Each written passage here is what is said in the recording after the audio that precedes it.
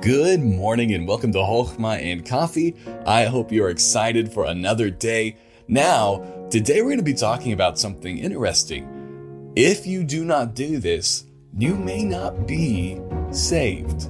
You might just be saying you're saved.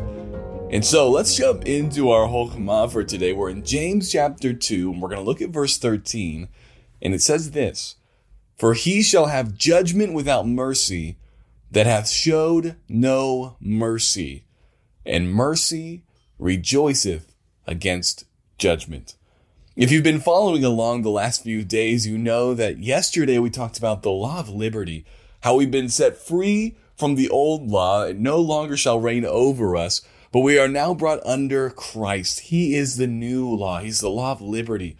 We are to live like Christ and live for Christ.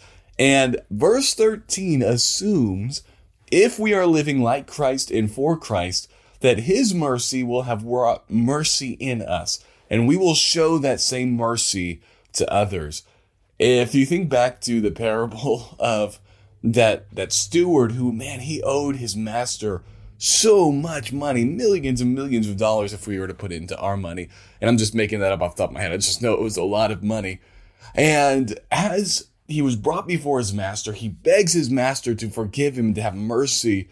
And he does. He forgives the debt. He sets him free. And the steward, he goes out after having just been shown such great mercy, goes to somebody who owes him a few $100s. And he grabs him and he throws him up against the wall and he says, "You pay me today what you owe." And this man falls down and says like the exact same words that this other guy had told the king.